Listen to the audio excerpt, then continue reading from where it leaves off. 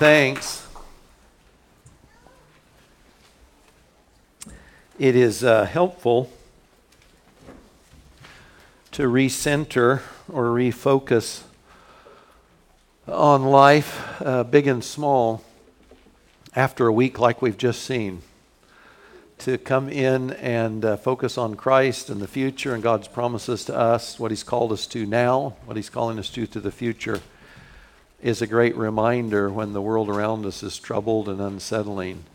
We're living in historic times, and that means very, very unsettled times. And it is a challenge for us as believers to keep our head when others are losing theirs. And that's what we're called to. And we have unique opportunities as the world around us swirls in troubles and confusion and accusation and division. Christ calls us to be Christ in the midst of that. And that requires us to stay focused and prayerful and humble and at peace and with Christ's joy. And that takes work and it takes focus. I've spoken to 2 people in the last week that said they got off social media because they couldn't afford it emotionally. It was too distracting. Which is not to say we want to bury our heads in the sand, right? Or to remain ignorant or uninformed, not at all. But rather, what is it that keeps me from being who God means me to be in this moment, in this place, and in this time? And it does require thought and prayer on our end as believers to do that. I'd recommend, before we get into the message, and I'll pray here, with the Capitol under siege, the 4 deaths in that event, all that's gone on, the deep, deep divisions, as you know, that are going on culturally in this country at this time. I read a piece on cripplegate.com that I'd recommend to you. This is a blog site that I read regularly. This piece was titled Political Ethics versus Biblical Ethics. Did you know that the ethics of politics are not God's ethics necessarily? Can you see that in play in the world around us today? That Christians are called out to be a distinct people, and the way we interact with the world around us should be different than those who don't know Christ. So just a reminder, it's good to be here this morning and worshiping and focusing on God and His Word. And with this song, Our Future, with the saints of the ages and the angels, it's to join together in Christ's presence, to bow before Him, to give Him the honor and the praise He deserves. And we're there as the redeemed. We're free to do so. We're free to be there. That's a good reminder. Well, with that, let me pray. Father, we do humble ourselves before You. We acknowledge that You are God and Jesus is our Savior, that the Spirit is given, that Your Word is sufficient. And we want to embrace You and Your goodwill for us in this moment, in this time and place. And we do ask You, Lord, to not only draw our hearts more fully to You personally in that relationship that's life-giving and life-enhancing. Lord, we also ask that You would be free to use us in the lives and the world around us to speak truth in love, to be Christ in this time. In Jesus' name, amen. Amen, Michael. Amen, my friend. Michael's my amen corner. As I live, I had a birthday a month ago, 64, and the longer I live, the more aware I am of God's mercy and God's grace. And some of that's both near and far.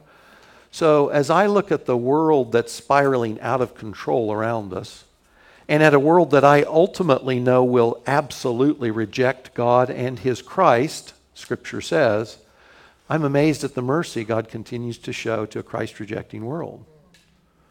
I'm amazed at the mercy God continues to show the church, and here I'm specifically thinking of the church in the West, not the persecuted church in parts of Africa or the Middle East, but the church in the West that, like the Laodicean church in Revelation 3, has the stuff, the trinkets of the world, but not necessarily the riches in Christ that we're given, and we think that's a good trade. And God shows us His mercy anyway, doesn't He? And frankly, and most consistently, I'm amazed at God's mercy to yours truly, because I see my sin. The older I get, the more of it I see. It doesn't go away. I just have eyes to see more of it. The upside of all that, at least one upside of all that, is this, that our failures, ours personally, corporately, in the world around us, our failures are the backdrops by which we see God's mercy in not giving us in judgment what we do deserve, and positively in His grace by giving us what we don't deserve in His grace, in His goodness, in His mercy, what we couldn't earn otherwise. I say all that as we start a new series this morning I'm calling Mercy Waiting, Lessons in Deuteronomy. How many are really, you're excited? When I said Deuteronomy, you're like, wow, bring it on. Woo! Deuteronomy. I've told you guys I do pray long and hard before I start a new series. And, with the time we're living in, I thought something prophetic, Revelation, 1st or 2nd Thessalonians again, something like that. And I couldn't get there. And I just kept coming back to Deuteronomy, and I thought this was where God wanted me to go. So I trust God's in the timing, whether you love Deuteronomy, know anything about it, or think it fits the time and the place we're in. But mercy waiting, and mercy is defined this way: compassion or forgiveness towards someone when it's in one's power to punish or harm. God could justly harm us, right? For our sin, the world, the church, He could. And mercy means, generally, He doesn't. He withholds judgment. We get mercy and compassion instead of what we've earned, what we deserve. In the passages in Deuteronomy we'll look at, there's a couple different Hebrew terms that are used, translated in the English by mercy. But generally it's to show us favor. We didn't deserve it. We didn't earn the favor, but God shows us favor anyway. He gives us His compassions when we don't deserve it. And mercy waiting sort of as the front end of the title on Lessons in Deuteronomy, because what you'll find in this book, Deuteronomy looks backward at Israel's past failures, and you see God's mercy. And also Deuteronomy, as you go further in the book, it looks forward to Israel's future failures, all of which God knows. He tells them before they do it how they're going to sin and how He's going to respond. And what you find looking backwards at sin and failure, looking forward at sin and failure, you know what you see in both groups? You see God's mercy. His mercy is always there. His mercy is always waiting. Deuteronomy 13:17, let me give you one of the examples of that. In Deuteronomy 13:17, if you look this up in context, you'll actually know that it's a passage in which God is requiring Israel to deal with sin in their midst, basically to judge sin in their midst. But this is the purpose. Deuteronomy 13:17, do that, deal with sin in your midst, that, for this purpose, that the Lord may turn from the fierceness of His anger. God has anger over sin, and show you mercy and have compassion on you and multiply you as He swore to your fathers. That God wants you to do certain things so He is free to pour out His mercy on you. You go to Deuteronomy 30 towards the end of the book when God is telling them about their future failures. Deuteronomy 30 verses 1 through 3. He says, the time when you return to the Lord your God, you and your children, and obey His voice in all that I command you today, with all your heart and with all your soul, then the Lord Yahweh your God will restore your fortunes and have mercy on you. And He will gather you again from the peoples where the Lord your God has scattered you. He says in the future you're going to blow it, but God's going to bring you back. He's going to show you again His mercy. 800 years after this, and this is instructive to me. I think I read this a couple weeks ago in a different lesson, but Lamentations 3:22 and 23 are given in the context of God having just judged the nation of Judah, Jerusalem destroyed in the Babylonian captivity, and yet Jeremiah writes in Lamentations, the steadfast love of the Lord never ceases. His mercies, they're there sometimes. No, they're there occasionally. No, His mercies never come to an end. Right after God had judged Judah. Because He also said not only would He judge them, but He'd bring them back from Babylon. I love this one also. This is from Isaiah 30:18. Listen to the language here. The Lord waits to be gracious to you, Therefore he exalts himself to show mercy to you. That the God you and I know and love and has saved us in Christ, he delights to honor himself by showing mercy. By withholding judgment. By delaying judgment, he delights, he exalts himself by showing you and I, and people just like us, showing us mercy. Before we get into the text proper, I want to front load this by giving us a sense of where we're going in the book and where it lies in God's economy in the Bible. Willie in Sunday school class, by the way, if you're not coming to the welcome class, in his Sunday school class, he's doing a 4-week sort of bird's eye, 30,000 foot high view of Scripture broadly. The folks that weren't enthusiastic about Deuteronomy, most of you, maybe you might say, I don't even know where it is. I haven't read it, or I read it once and that was enough, or something like that. But the truth is, it's necessary for us to get some handholds, or we sort of feel like we're lost, and so we don't know what to make of it. So we'll have a little bit of an introduction here. So Deuteronomy is the 5th and last book of the 5 first books of the Bible that we call either the Torah, the Law, or out of the Greek, the Pentateuch, the first 5 books. And Moses is the author. Now, those books claim Mosaic authorship, but it's also affirmed in the New Testament as well. By the way, depending on how widely or deeply you're read, there's all kinds of issues that I'm just taking for granted as I make this introduction. I'm not getting into all kinds of debates on one thing and another. Genesis, first book, 50 chapters long, big book, long book. You remember we've got the creation of the world. We've got the fall of Adam and Eve in sin. We've got the worldwide flood in God's judgment. We've got God's promises, his calling to Abraham and Abraham's heirs. And then the patriarchs, Isaac and Jacob and all their kids. And Genesis ends, 50 chapters long, ends in Egypt, where Joseph was sent before, like Jesus was sent down for us, to prepare a place for Jacob's descendants. That ends around 1800 BC. Followed by Exodus, 40 chapters long. So you remember in Exodus, God sends Moses as the deliverer, 10 mighty acts of power and signs against Egypt, and delivers them after the Passover. Egypt's strongest force on the earth is subdued by God's miracles. And Israel not only goes out, they go out with the wealth of Egypt. And God takes them to Sinai. And he institutes a covenant with his people. Now, Jacob's descendants are now a nation, and that nation is in covenant with God.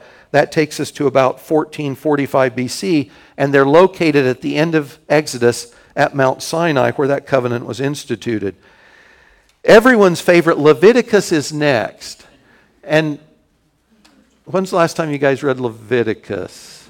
There's a reason people don't read Leviticus. Of all the first 5 books, it's challenging. Only 27 chapters long. It's the shortest.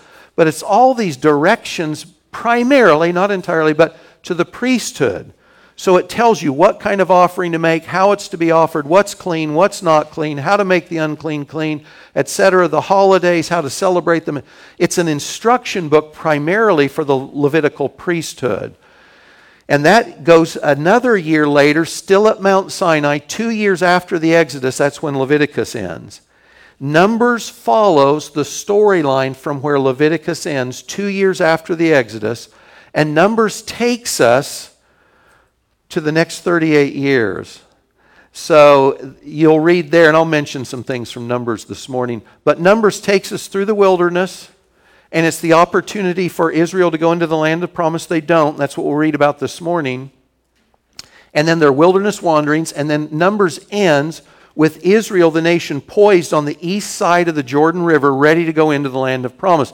They fought 2 kings on the east side. They defeated them. 2.5 tribes of Israel have said, hey, we love this place. We'd like to stay here. Moses says, great. And that's where it ends about 1406 BC. And that brings us to Deuteronomy. 34 chapters long. It picks up where Numbers left.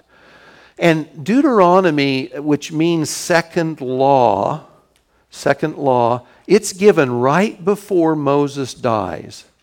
And right before those generations, not the Exodus generation has died out when Deuteronomy is written, and the stuff we'll be looking at this morning. They've died out.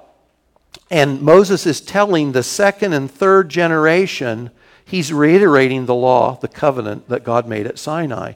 And he's telling the generations that will go into the land of promise what happened before, and also some of what's going to happen after their generations to their descendants as well. Deuteronomy appears to be the book of the law. When you read in 2 Kings 22, Josiah's the king, and he's having the temple repaired. This is crazy, isn't it? But while the priests are repairing the temple, they find a book, a scroll, and they call it the book of the law. And basically, most commentators assume it's the book of Deuteronomy. And we assume that because they understood they were under God's curse because of how they'd been living. And Deuteronomy said, if you do these things, this is how I will respond in judgment. And Josiah heard that, and the book of Deuteronomy instituted the last revival before captivity and the destruction of Judah under good King Josiah. It was the book of Deuteronomy. If you read Matthew 4 and Luke 4, when Jesus is tempted by Satan in the wilderness, and he quotes the Bible, what's he quoting? Each time, he's quoting Deuteronomy. In fact, there's no book out of the Old Testament that Jesus quotes more often than the book of Deuteronomy. So hopefully your whistle's wet a little bit for this book. We'll take this stages at a time, of course. We're going to start in chapter 1.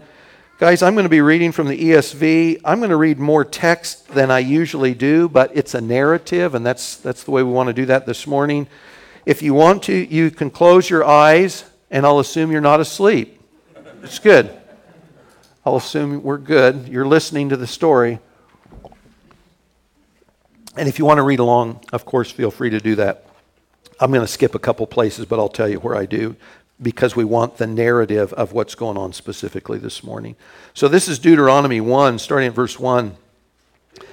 These are the words that Moses spoke to all Israel beyond the Jordan in the wilderness, in the Arabah, opposite Suph, between Paran and Tophel, Laban, Hazeroth, and Dizahab. Those are your vacation spots and mine, right? You've been to all those places? Guys, we don't know where most of these places are. A few of them are listed in Numbers, but if you don't know where they are, that's just fine. The Arabah is the great Rift Valley that goes from the Sea of Galilee right on down the Jordan Valley. So they're on that east side of that. Verse 2, it's 11 days' journey from Horeb, and in Deuteronomy, Mount Sinai is called Horeb. It's 11 days' journey from Horeb, Mount Sinai, by the way of Mount Seir, it's another mountain in the Edomite area, to Kadesh Barnea. So basically he says, here's the Jordan River, and here's Mount Sinai, and we came up to Mount Seir, and then we came over to Kadesh Barnea, to the southern portion of the land of promise. Verse 3, in the 40th year, on the first day of the 11th month, Moses spoke to the people of Israel, according to all that the Lord had given him in commandment to them, after he had defeated Sihon, the king of the Amorites, who lived in Heshbon, and Og, the king of Bashan, who lived in Ashtaroth and in Edrei. Beyond the Jordan, in the land of Moab, Moses undertook to explain this law. The Lord our God said to us in Horeb, you have stayed long enough at this mountain. Turn and take your journey and go to the hill country of the Amorites, to all their neighbors in the Arabah, in the hill country and in the lowland, in the Negeb, southern part of the land of promise by the sea coast, the land of the Canaanite, Lebanon further north as far as the great river, the river Euphrates. See, I have set the land before you. Go in and take possession of the land that the Lord swore to your fathers, to Abraham, to Isaac, and to Jacob, to give to them and to their offspring after them. So he's looking back almost 40 years to when they left Sinai, the original time, and came up to Kadesh Barnea. We're going to skip verses 9 through 18. It's a bit of a digression related to the number of people in Israel and the way that they would institute basically government and oversight. Verse 19, we set out from Horeb, and we went through all that great and terrifying wilderness that you saw on the way to the hill country of the Amorites, as the Lord our God commanded us. And we came to Kadesh Barnea, and I said to you, you have come to the hill country of the Amorites, which the Lord our God is giving us. See, the Lord your God has set the land before you. Go up, take possession as the Lord, the God of your fathers, has told you. Do not fear or do not be dismayed. Verses 22 through 25 describe spies being sent out. They inspect the land. They come back, and initially they give a positive report of the land they're going up into. Verse 26, yet you would not go up, but you rebelled against the command of the Lord your God, and you murmured in your tents and said, because the Lord hated us, He has brought us up out of the land of Egypt to give us into the hand of the Amorites to destroy us. Where are we going up? Our brothers have made our hearts melt, saying," and remember this is the negative report the spies brought back, the people of the land, they're greater and taller than we. The cities are great and fortified up to heaven." They're all walled cities. "And besides, we have seen the sons of the Anakim there." These would be giants like Goliath. "I said to you, do not be in dread or afraid of them. The Lord your God who goes before you will Himself fight for you, just as He did for you in Egypt before your eyes, and in the wilderness where you have seen how the Lord your God carried you, like a man carries his son, all the way that you went until you came to this place. Yet, in spite of this word, you did not believe the Lord your God who went before you in the way to seek you out a place to pitch your tents in fire by night, cloud by day, to show you by what way you should go. And the Lord heard your words and was angered, and He swore, not one of these men of this evil generation shall see the good land that I swore to give to your fathers, except Caleb the son of Jephunneh, he shall see it, and to him and to his children I will give the land on which he has trodden, because he has wholly followed the Lord." Caleb's one of the two faithful spies. He'd already been into the land. "Even with me," Moses says, "the Lord was angry on your account and said, you also shall not go in there. Joshua the son of Nun, who stands before you, he shall enter.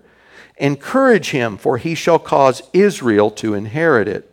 And as for your little ones, who you said would become a prey, and your children, who today have no knowledge of good or evil, your little tykes, they shall go in there. And to them I will give it, and they shall possess it. But as for you, turn and journey into the wilderness in the direction of the Red Sea." In other words, turn away from the land of promise. You're heading back into the wilderness. Now, we won't read this, but the text goes on to say that they say, okay, we're sorry, we'll go up and fight them now. And God and Moses say, don't do it, I'm not with you. And they say, no, we're good. And they're not, and they're defeated. Now, I want to read something too, just a verse from Numbers 14. Your study sheet shows that Numbers 13 and 14 are a parallel account to what Moses is giving in Deuteronomy 1. But listen to this too, because it informs the dynamic of what's going on in this Exodus generation and why God acted as He did. Numbers 14:22, "None of the men who have seen my glory and my signs that I did in Egypt." So remember, if you're a Jew, if you're of the Exodus generation, you saw 10 mighty miracles of God in Egypt. You saw God's power, you saw the Passover, you saw the army of Egypt destroyed in the Red Sea, you got manna in the wilderness, you got water from the rock, you see God's presence in a cloud and a pillar of fire. You've seen this. I mean, how much more can you see? God's coming down on Sinai. You've seen all this. He says, you've seen my glory and my signs that I did in Egypt and in the wilderness. Now listen, you have put me to the test these 10 times and have not obeyed my voice. None of you shall see the land that I swore to give to your fathers, and none of those who despised me shall see it. Do you see where God's coming from? At Kadesh Barnea, the guy's saying, we don't believe. We think God's out to destroy us. We're not going up to fight. God says, this is what you've been doing for the last 2 years at least in the wilderness, and I'm not doing it anymore. You've despised me because you've despised my word, even though you have every reason in the world to believe in me because you've seen me. You've seen my works of power. You've heard my words. You've seen my consistency. And you reject my word anyway. And you've rejected it all along. And God says, we're done. Kadesh Barnea was not the first. It was just the latest when they said, We don't trust you, God. We don't trust you, even though we should. So Deuteronomy starts with Moses relaying their history from the time they leave Sinai to their 11 days' travel to Kadesh Barnea. And the generation that had seen God's power says, no thanks, emphatically, we're not going in. We don't trust you. We don't believe you. We'll get to the 3 points that I want to bring up this morning now. And that's really related to unbelief and then how God responded to that. When we read verses 2 and 3, and I hope you caught this, they're supposed to be jarring. We're supposed to read those two verses and say, what? So in verse 2 and 3, it takes how many days to go from Sinai to Kadesh Barnea? It takes 11 days. So in 11 days, they were ready to go into the land of promise. And yet, 38 years later, Moses is talking to a generation about going into the land of promise. 11 days becomes 38 years, and we're supposed to say, what in the world happened? Why weren't they there 4 decades ago? Why is this only happening now? Remember, he's speaking to the people that will go in. What happened? Verse 32 tells us they didn't believe God. They didn't believe. Now, guys, they had every reason in the world to believe. If evidence will get you there, they had evidence, and they still didn't believe. Kent started a series last week called Head to Heart, which I think just in timing is really, really key, in which he was distinguishing what someone might say, I believe, from what he called their conviction, or we might say what we really believe. And do you know how you tell the difference between what I might say I believe and my conviction? It's by what you do. It's by what you do. So you can go along in a crowd, and you can be part of the crowd, and you cannot believe what the rest of the crowd believes, but you're just part of the crowd. And this generation, the indictment here is you didn't believe. And in refusing to believe a God who can't lie in the first place, and who's demonstrated his power on your behalf and his commitment, if you can't believe that, God says you're despising me. That's what's going on here. The reason they didn't go in, the 38-year gap, is because of unbelief. Unbelief is the issue. Look at verses 32 and 33. You did not believe the Lord your God, who went before you in the way to seek you out a place to pitch tents, fire by night, cloud by day. In other words, for the last 2 years, you've seen God provide for you every single day. And his presence has visibly been with you all along the way. Israel refused to trust and believe and follow God, though they had ample evidence to do so. So why did the Exodus generation not go into the land of promise? Unbelief. Now, it's not just stated there. If you go into the New Testament, into Hebrews 3, this incident and the Exodus generation become a warning for you and I to be careful not to be unbelievers like they were. When you read, we're not entirely sure who wrote Hebrews in the New Testament, but it's written for two primary reasons. The first is to show that Jesus is superior to anything in the Old Testament, that he's the substance of which the Old Testament were simply shadows. And when Hebrews was written, there were Hebrew Christians who were being persecuted as Christians. And guys, in the early church period, Jews had protection generally that Christians, believers in Jesus, did not. And so they're being persecuted and they're tempted to fall away. And the writer says don't do it because there's nothing left to go back to in Judaism. Jesus is the fulfillment of all that was in the Old Testament of Judaism. He's the substance. And the other thing was this. And he says, persevere in faith to the end. Don't give up on Jesus. Continue to believe in Jesus. Jesus is your hope. Don't give up early. In that context, listen to what he says. He's speaking of this Exodus generation when he writes this. He says, for who were those who heard God's word, heard God speak, and yet rebelled? Was it not all those who left Egypt, led by Moses, the Exodus generation? And with whom was God provoked for 40 years?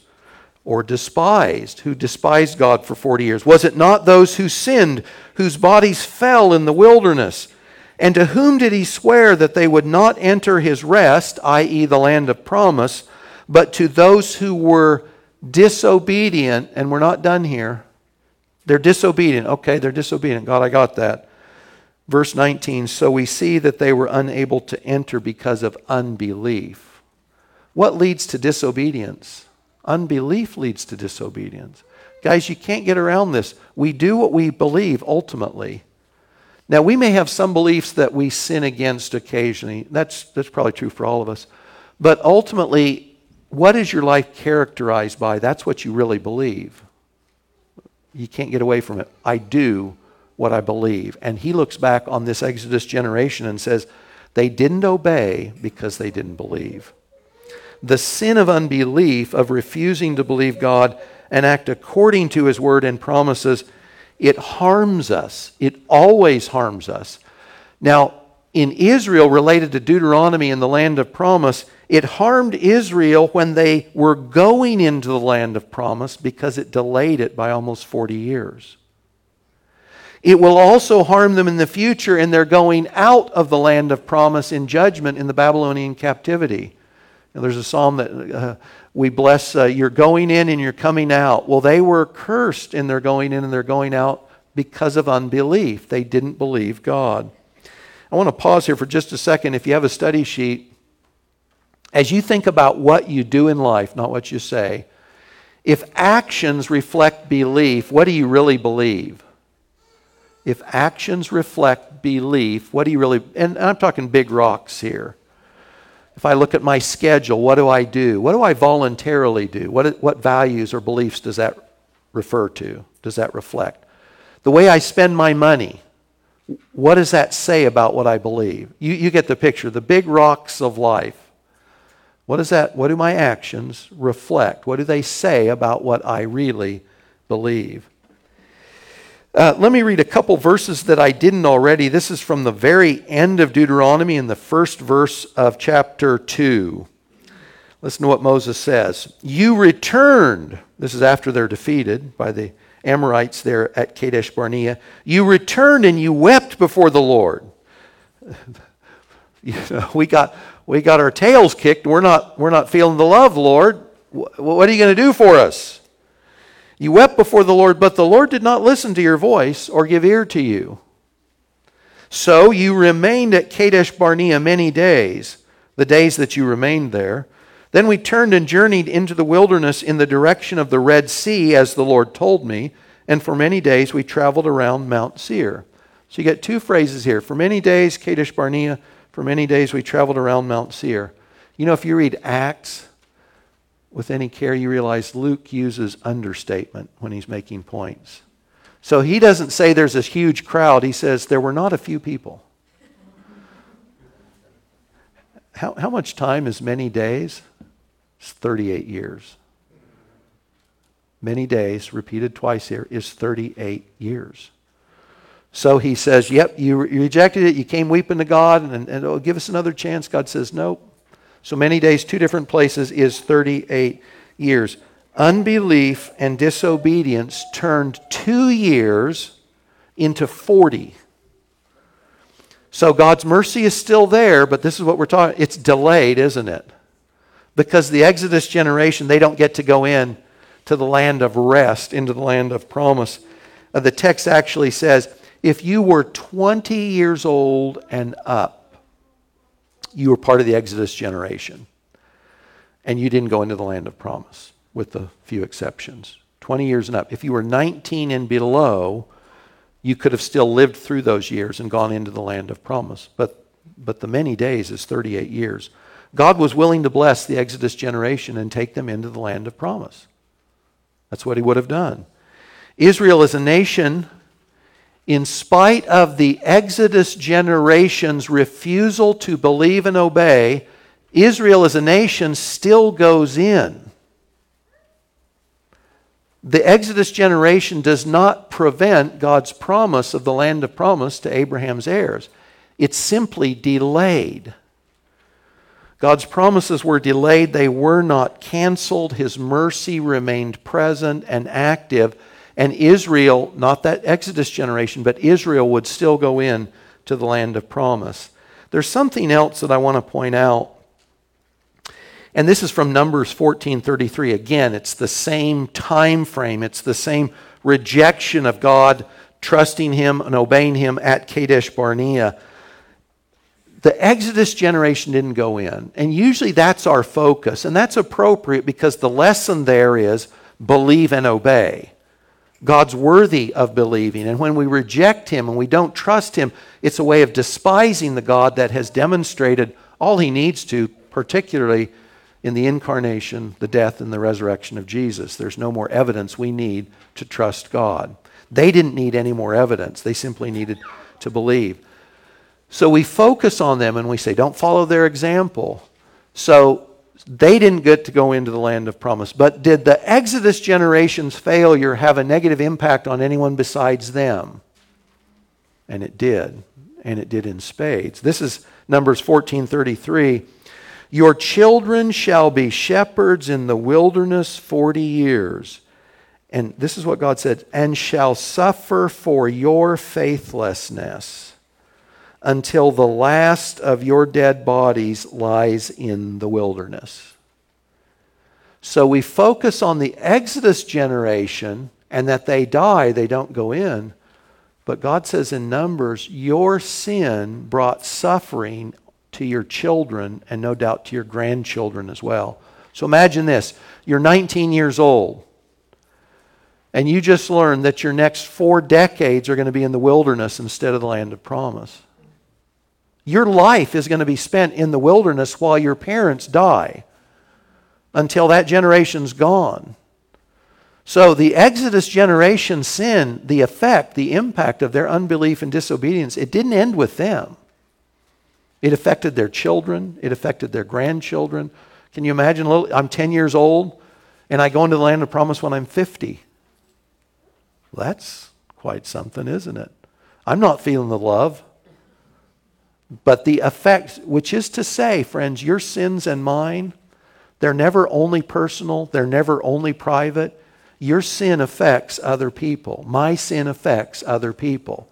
And the closer the relationship, the greater the impact our sin has on others.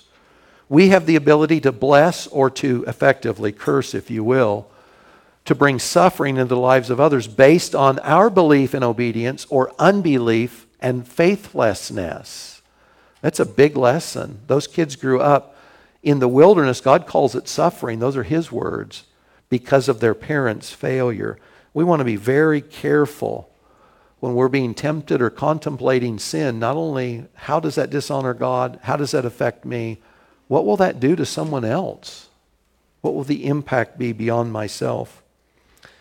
And that's a good thing to pray. Lord, help me.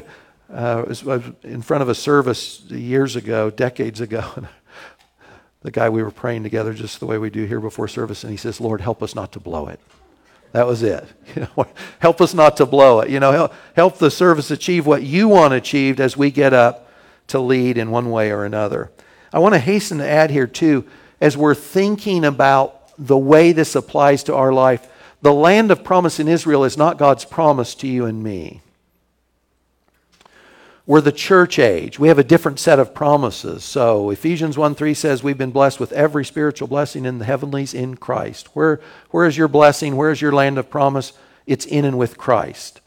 Our blessings are spiritual. Our rest, this comes up in Hebrews 4 as well.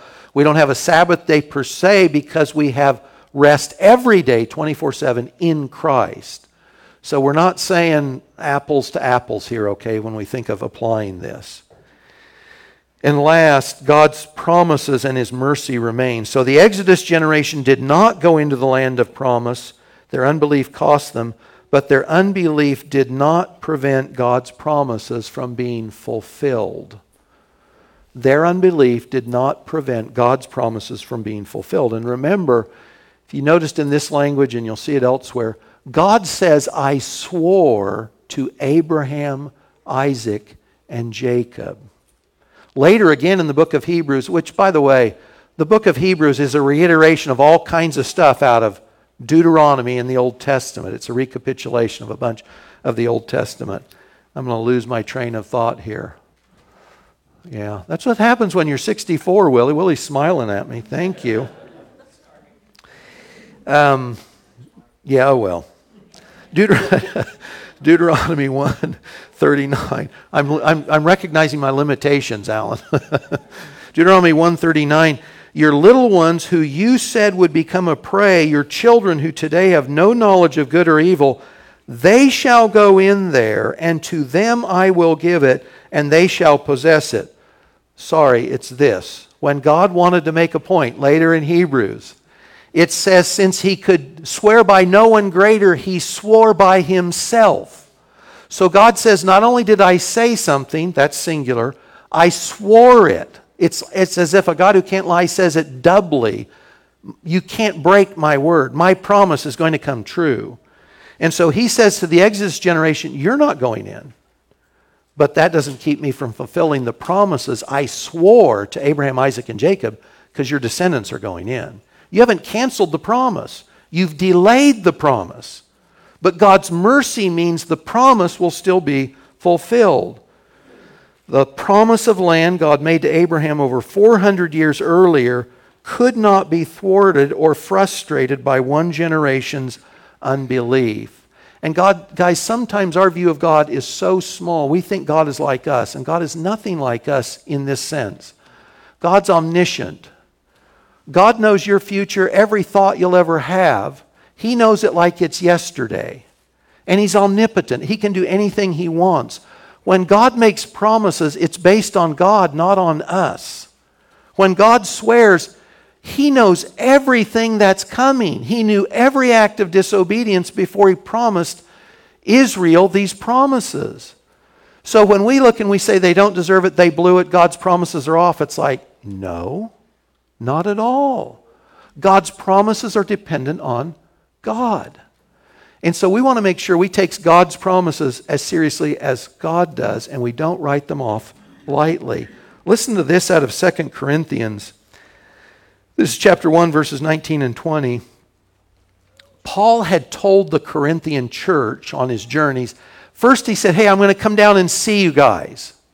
And then he turns around and says, oh, I'm not going to come now. And so they say of Paul, you know what, you can't trust this guy. First it's yes, and then it's no. And so Paul knows there's sort of this credibility thing on the line. And so this is what he says. The Son of God, Jesus Christ, whom we proclaimed among you, Silvanus and Timothy and I, was not yes and no. God in Christ is not wavering. He doesn't say yes to something and then later say no. But in Him, it is always yes. Jesus is God's yes to God's promises. He is the guarantor of God's promises. He says, for all the promises of God find their yes in Christ. Jesus, if you will, He's the exclamation point on any promise God has ever made. Jesus is the ultimate fulfillment. He's the ultimate guarantor of everything God has promised. God's mercy remains guaranteed in Christ, by which God ultimately fulfills all His promises. Now let me give you another example. 1,400 years after Moses, Jesus came to Israel as God promised He would, and He offered Himself to Israel as their king. They said no, emphatically. Think of the Exodus generation. God offers them the land of promise, and they say no, emphatically. Did that generation's rejection of the offer negate the promises of God to Israel? It just delayed them. The promise is still good. Does that mean that Israel has lost the promises God made regarding Israel, their Messiah, and their kingdom? And I say emphatically, no, it does not. Now, the Exodus generation delayed the blessing to their children by about 40 years, almost 4 decades. It's been 2,000 years. Man, that's a long time, isn't it? 2 millennia since the Jewish nation rejected Jesus as their Messiah and King. Does that mean God's promises to the nation of Israel? You remember the promises, guys, the Old Testament is filled with unfulfilled promises to the nation of Israel. Jesus is their king, ruling from Jerusalem. Jerusalem and Israel are the center of the earth. The Jews will wear out the work of their hands. If you die at 100, you're considered an infant because you've been judged, because you'll live 1,000 years through Christ's millennial reign. Are those promises negated because that generation of Jews rejected their Messiah? I say emphatically not. It can't happen. Because God's promises of land and descendants and blessing to the Jewish nation was always predicated on God, not on Israel. Guys, you and I are in trouble if God's promises depend on your faithfulness and mine. Absolutely. When Jesus says He gives us life forever, that's not because you remain a good person and you obey. That's because Jesus keeps eternally those who are entrusted to His care. So we want to be really careful when we write off promises God made to someone else or some other time that they've been left out or somehow they're no good anymore. And I say this because there's a prominent branch of theology that will tell you there's no future for the nation of Israel. Jesus doesn't return to save His covenant people. But listen to these words from Jesus. This is Luke 13. Jesus is in Jerusalem and He's being rejected basically by the Jewish leadership. And He says this, "O Jerusalem, Jerusalem, the city that kills the prophets and stones those who are sent to it." Now that's not a place I want to go. I don't want to treat those people well. "How often would I have gathered your children together like a hen gathers her brood under her wings, and you were not willing. You said, we won't go up. You said, we won't have him as our king. Behold, your house is forsaken." So is God done with Israel? Your house is forsaken, and I tell you, maybe not, you will not see me until you say, "Blessed is he who comes in the name of the Lord." Israel is going to see Jesus again. In fact, Zechariah says they'll see the one that they pierced. They'll groan like a child that they've lost, and they realize we'd rejected him corporately. We'd rejected him. But Jesus says, "Oh, you will see me, and you will say, 'Blessed is he who comes in the name of the Lord.'" It's still going to happen. They're like the Exodus generation. They can't keep God's promise from occurring. It's just delayed. And by the way, in God's sovereignty, it's delayed for your benefit and mine. Because in these days of Jewish rejection of Jesus, their Messiah, God's gathering people from every nation, tribe, tongue on the earth, right? This great uncountable number that is the church today. That's what God's doing. But He will yet keep His promises to Israel, just as He did to the generations that followed the Exodus generation. Israel's blessing in Christ is delayed but not canceled because God's mercy remains. You can read more of that, by the way, in Romans 11. As we wind down, guys, as we make some practical applications, are there promises or commands in Scripture that we don't believe practically because we're not doing them, or commands that we're not obeying? As we look at our own life, we're not the Exodus generation. We're not the generation that rejected Jesus, but we can do the same things they did, right? We can say, "No thanks, Lord." We can delay God's mercy in our life, and frankly, for the benefit of others, we can delay God's blessing in the lives of others. I've just got a few examples.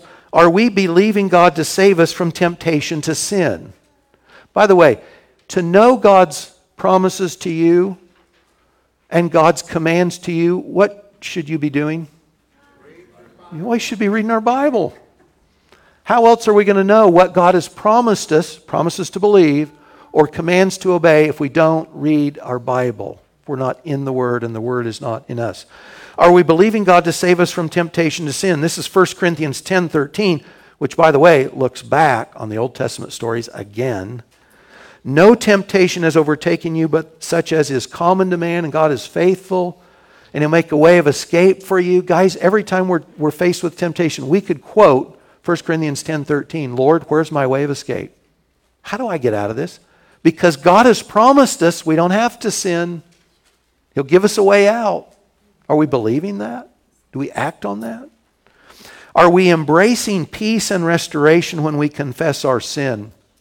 I'm thinking of 1 John 1:9 here. If we confess our sins, God is faithful and just, because Jesus has died for our sins, to forgive us our sins and cleanse us from all unrighteousness. Sometimes we do this. We know we're supposed to confess our sins, so we say, Lord, I blew it, I'm sorry, and then we go away with a guilty conscience, as if we're not forgiven. But the Scripture says God does forgive us. We're washed, we're clean, we're good to go. Remember that judicially, all of our sins are covered under the blood of Christ. Your sin and mine in time, it affects my ability to enjoy a relationship with God. So my fellowship is disturbed. My heart gets harder. But I'm supposed to know, Lord, I confessed my sin. When I get up and walk away, my conscience should be clear. Now, if there's something I need to address with someone else, that's another issue. But the Lord and I, we're good to go. Are we carrying guilt when we should quote this verse to ourselves? I've confessed, God has forgiven, Jesus' blood covers my sin, I'm good to go. We should have a clear conscience. Are we giving others the same forgiveness that we have been given? This is Mark 11:25. By the way, listen to this. Whenever, what does that cover? Everything. Whenever you stand praying, forgive. If you have, I wonder what this covers, anything against anyone. Is anything not covered there? Forgive if you have anything against anyone, so your Father in heaven may forgive you, so you can experience mercy and grace and your fellowship can remain intact. Are we acting on that? Are we obeying that, forgiving? And the last, and of course the most important, have we received the blessing that's better than the land of promise in Israel? John 11:25 and 26, the great passage of Jesus calling Lazarus from the dead. I'm the resurrection and the life. Whoever believes in me, though he die, yet shall he live, and everyone who lives and believes in me shall never die. And listen to the way the verse ends. Do you believe this? A good friend of ours died, and we had that verse on her tombstone, so that when people came up and read Grace's little deal on her tombstone, it would ask them the question, do you believe? Do you believe in Jesus? Do you believe Jesus saves? Has Jesus saved you? Have you trusted Christ?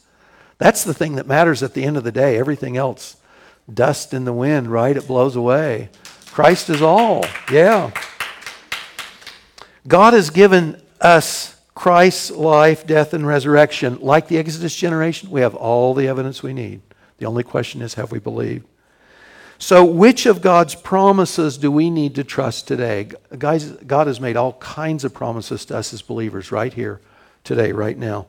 What blessing or provision from God merely waits for us to believe and appropriate? Most of us are living far, far below the level of peace and joy, sense of fellowship, of shalom, or well-being that God means for us to experience.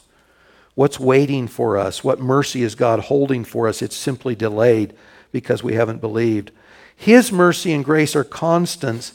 You and I cannot thwart ultimately God's word or his promises, but we can determine the degree to which we know and possess and enjoy his blessings now. Kathy and I have realized over the years, our decisions, this is the way they do. God gets us where he wants us to go. Even if I'm kicking and screaming or I'm not feeling the love or not doing one thing, God always gets us where he wants us to go because he's a good father and he's at work. What we've realized, though, is this. We get to determine the experience of our time. We determine, I enjoyed that because I was in fellowship with God and life was good. Or we realize, no, I was consumed with hatred, unforgiveness, stress, worry, anxiety, and it wasn't such a good ride. We don't determine where we go. We just determine the experience as we get there. Because God keeps his promises. I wonder what mercies of God we're delaying because we're not believing what he said or we're not acting on what he said. The worship team can come up and you can stand, please. I want to read together. This is on the bottom of your study sheet as well as on the screen. And let me just give a very brief setting. At the end of Romans 11, Paul's closing down a bunch of theology, and he's talking to the Gentiles about the Jews. And then he's talking about Jews and Gentiles and where all this ends. And what you'll see is God has established mercy for us all. So let's read this together. As regards the Gospels, They are enemies for your... sorry. Guys, sorry, I'm on the wrong page. 28:32. Okay, well, we'll read what's in front of us. The gifts and the calling of God are irrevocable. For just as you were at one time disobedient to God, but now have received mercy because of their disobedience,